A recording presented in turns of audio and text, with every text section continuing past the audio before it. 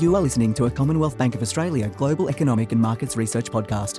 This podcast provides general market-related information and is not intended to be an investment research report.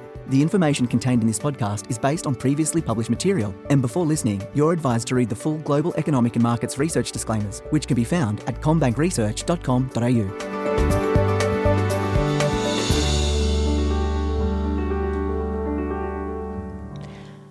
Welcome to the Global Economic and Markets Research Podcast. My name is Belinda Allen and I'm a senior economist here at CommBank, and today I'm joined by two of our economists from our international economics team, Joe Capurso and Christina Clifton. Nice to have you both on. It's great to be back for another year of analysis and forecasting.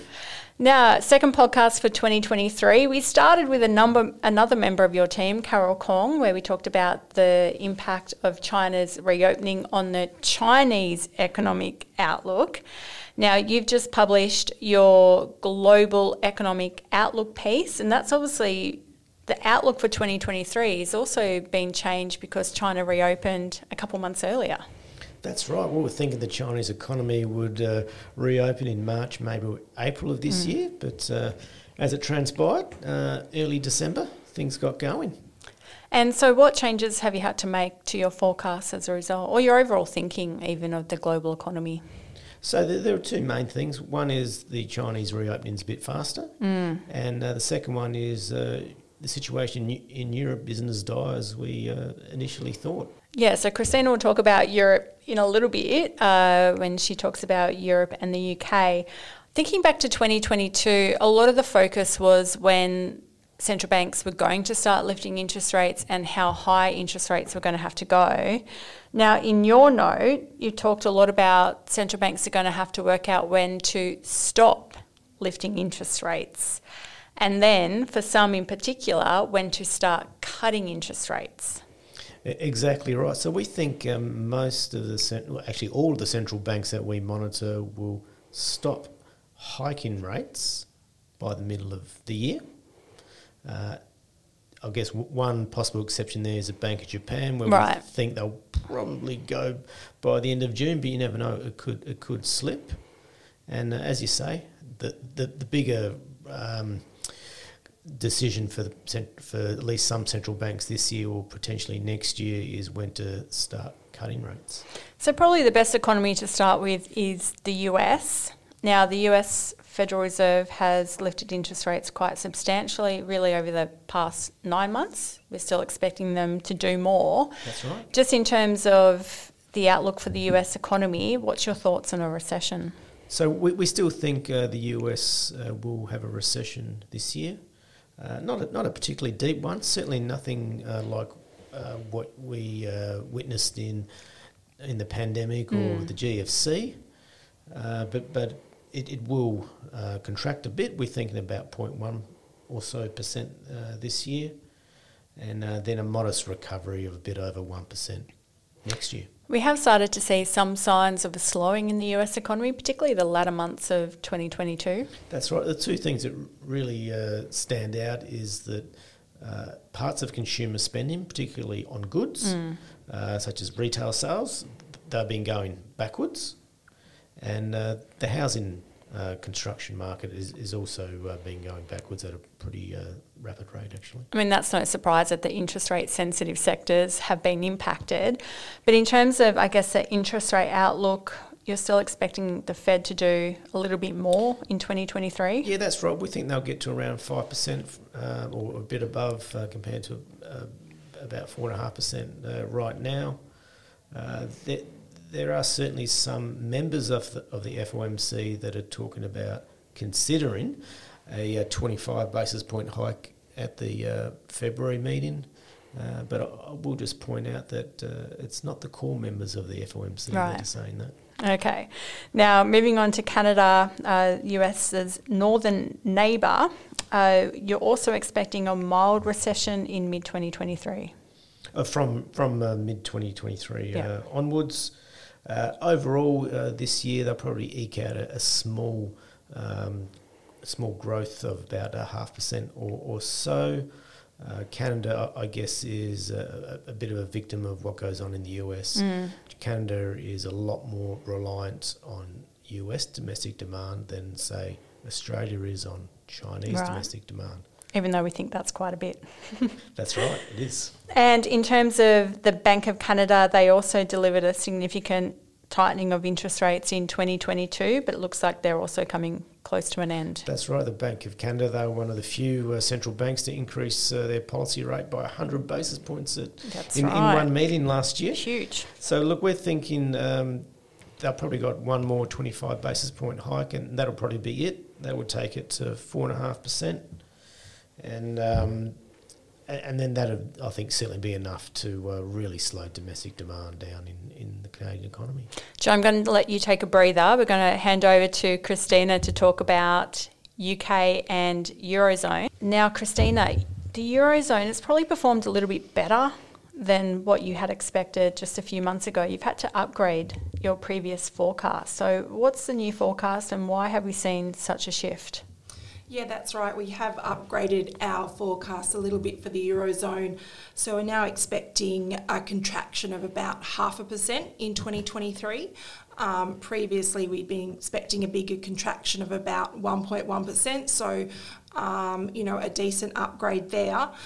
So what we've been seeing in the Eurozone is, although there's been a lot of uncertainty around energy supply, the European countries have managed to source LNG from other countries when their gas supplies were cut off by Russia, and they've been able to divert to other energy sources as well.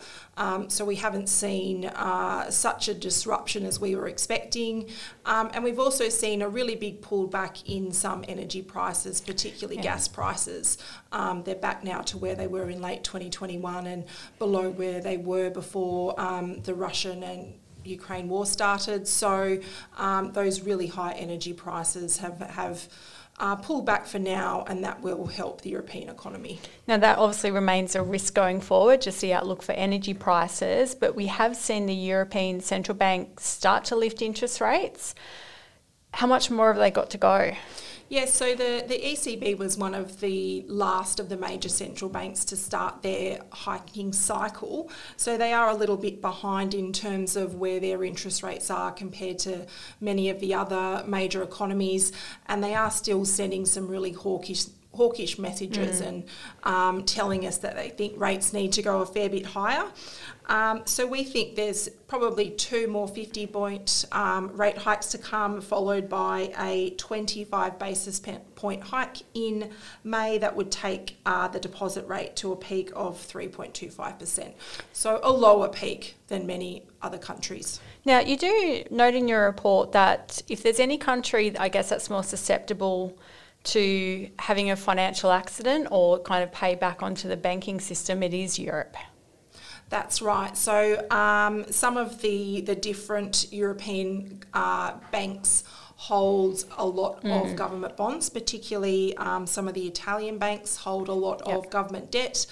If we were to see government bond prices fall a lot, that could potentially trigger some financial stress for banks, and we could have to see some governments deliver bailouts, and that tends to then pull bond prices down further and kind of becomes a vicious cycle. So probably Europe's one of the areas that's perhaps most susceptible to that. But the ECB now do have some tools in place to try to cap unnecessary falls in bond prices. Yeah, they certainly learnt that lesson from the European sovereign debt crisis, which is now over 10 years ago. That's hard to believe. So turning our attention to the UK, they've obviously also been significantly impacted by higher energy prices. The government over there did introduce some policy changes to kind of cap the price of energy there. So that's kind of led to, I guess, inflation profile shifting there. In terms of the UK economy, however, you're still expecting a downturn. If not, the UK could already be in recession. Yeah, we think the UK has probably already started its recession, and we're expecting their economy to contract by about 0.9%. Through 2023, so a larger contraction than we're expecting for most of the other major economies. even though the UK is probably already in recession, you're still expecting the Bank of England to deliver a couple more rate hikes. Yeah, that's right. So the Bank of England have made it very clear that it's their mandate and their goal to bring inflation sustainably back down to their 2% target, and they are willing to weather a recession in order to do that. We think there's about another 75 basis points of tightening to come, which would take the bank rate to a peak of 4.25%. So we did talk to Carol at length the other day about the outlook for the Chinese economy given its earlier and more rapid reopening after very heavy COVID restrictions for 3 years. You did finalise your GDP forecasts for China in this note. How are they looking? So we're expecting China's economy to grow about 5.5% both this year and next. Now that's much stronger than more or less every other economy under our coverage, but it's on the low end of what you'd expect for the Chinese economy. As we found out just recently, China's population officially fell in 2022. First time, wasn't it? First time since the 1960s. Yeah, right. And of course that will be a weight on Chinese economic growth, as it would be for any other economy. And pulls down potential growth as well. Exactly right. Now, talking about low potential growth, I would move to Japan now. So, if anything, Japan's getting even more interesting in 2023. Looks like the Bank of Japan's slowly shifting and getting ready to lift interest rates for the first time in many years, despite still weak growth. That's right. Japan's inflation dynamics really have shifted significantly in 2022. So you've got high inflation. Not just by Japanese standards, but even compared to their inflation target of 2% per year. Inflation expectations have jumped up quite a lot over the last 18 months or so. And you're also seeing a material pickup in wage growth.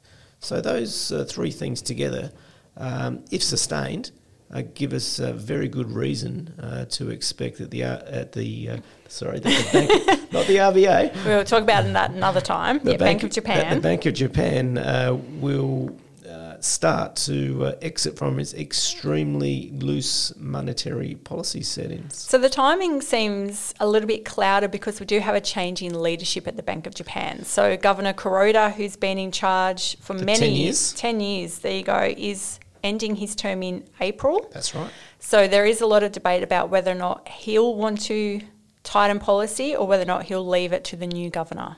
Exactly right. Just to add to all of that, we think that if the Bank of Japan are going to go down the path of tightening monetary policy, they're probably going to wait for the annual Shunto negotiations. Shunto means the spring offensive, which in the Japanese economic language is simply the annual wage negotiations between big business and unions.